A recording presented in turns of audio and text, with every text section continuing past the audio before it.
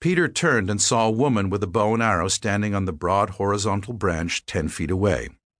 The bow was stretched taut, the arrow set to the string and pointed at his chest. She wore a faded pink Riot Girl t-shirt, patched hiking pants, and a day pack on her back.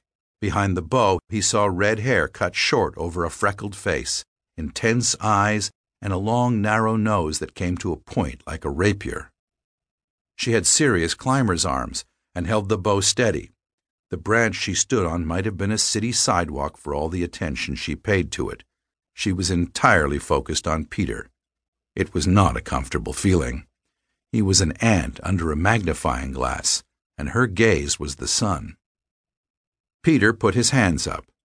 The movement made him bounce slightly on the netting, which was probably why she'd waited until he made it to the platform. He'd have trouble moving quickly on the spongy surface. She had good tactics, whoever she was. Better than some infantrymen Peter had known.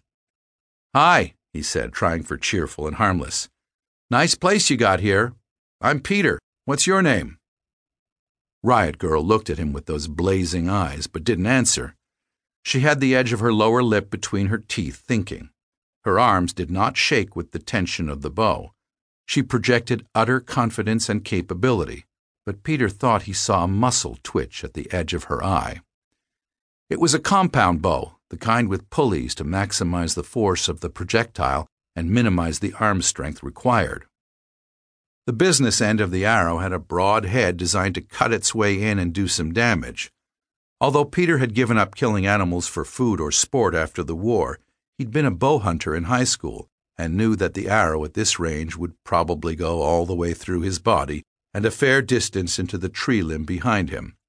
Unless it hit bone, in which case it might well become a permanent part of his anatomy, for whatever short time remained to him as he bled to death on a trampoline at the top of a giant redwood. The bow had a quiver holding 3 more arrows, so she had several opportunities to put a hole in him. Peter had led a Marine infantry platoon for 8 years in 2 war zones. Many professional soldiers had pointed their weapons at him, and it was never something he'd enjoyed. But it was the amateurs who really made him nervous.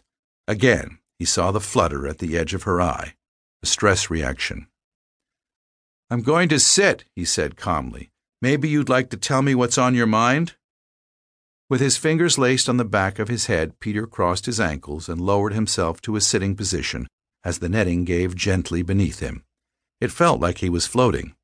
It would have been pretty cool if it weren't for Riot Girl pointing a medieval weapon at his center of mass. She didn't say anything. She was still thinking. The branch she was standing on creaked and swayed in the breeze, but it had no effect on her. "You could rest your arms," he said. "You look pretty strong, but I'd rather not get shot by accident."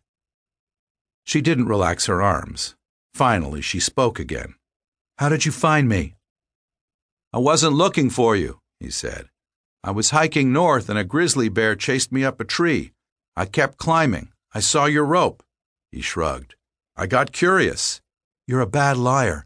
California grizzlies are extinct." "He might have been on vacation from Montana," Peter admitted. "But he was brown and very big, and he took a bite out of my boot. Here, I'll show you."